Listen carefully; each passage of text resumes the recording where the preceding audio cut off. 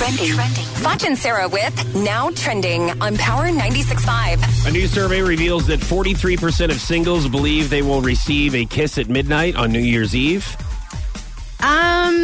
Listen, if you're too thirsty for a kiss, or if you're like expecting a kiss, it's probably not going to happen. So I will tell you, a couple years ago, I was single. And I was... a couple of years ago? Well, like always, yes. Yeah, what do you mean? But this happened a couple of years ago. Okay. And I'm sitting by this guy that I literally just met like 10 minutes prior. Stop there. Well, then the countdown starts. And he looks at me, he goes, will you kiss me? And I'm like, are you out of your mind? Are you out of your mind? I thought you said that you were going to. No, hell no. Are you kidding me? You know me better than that. Right.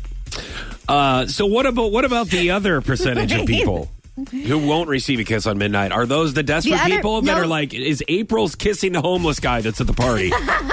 Like, what are you doing, April? Why is April? She just wanted to kiss someone at midnight. No, the other percentage, whatever is 100 minus 43, that percentage, that percentage is just 57. fine. It's just fine with not getting kissed. They're like, listen, I don't want to kiss. Or they're in a relationship. Well, yeah, that's true. Which means they probably won't be getting a kiss. Their guy's passed out already. No, they're married. That doesn't happen when you're married, silly Billy.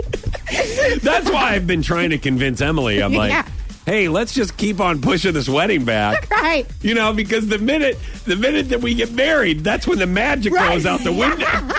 Right, that's it. Yep. It's like, I still want to kiss you on New Year's at midnight. If we get married, that might go away. Hey, that's a great attitude to have about marriage, by the way. Good luck. Thanks.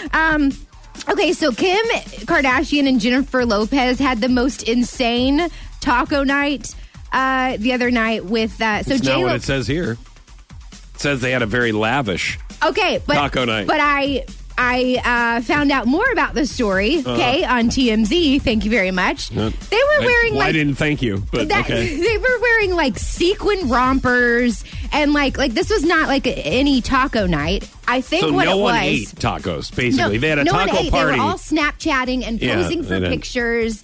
And what I think it was is I think J-Lo and Alex Rodriguez, I think this was their engagement party. Because J-Lo's mom was there, her best friend was there, Leah Remini.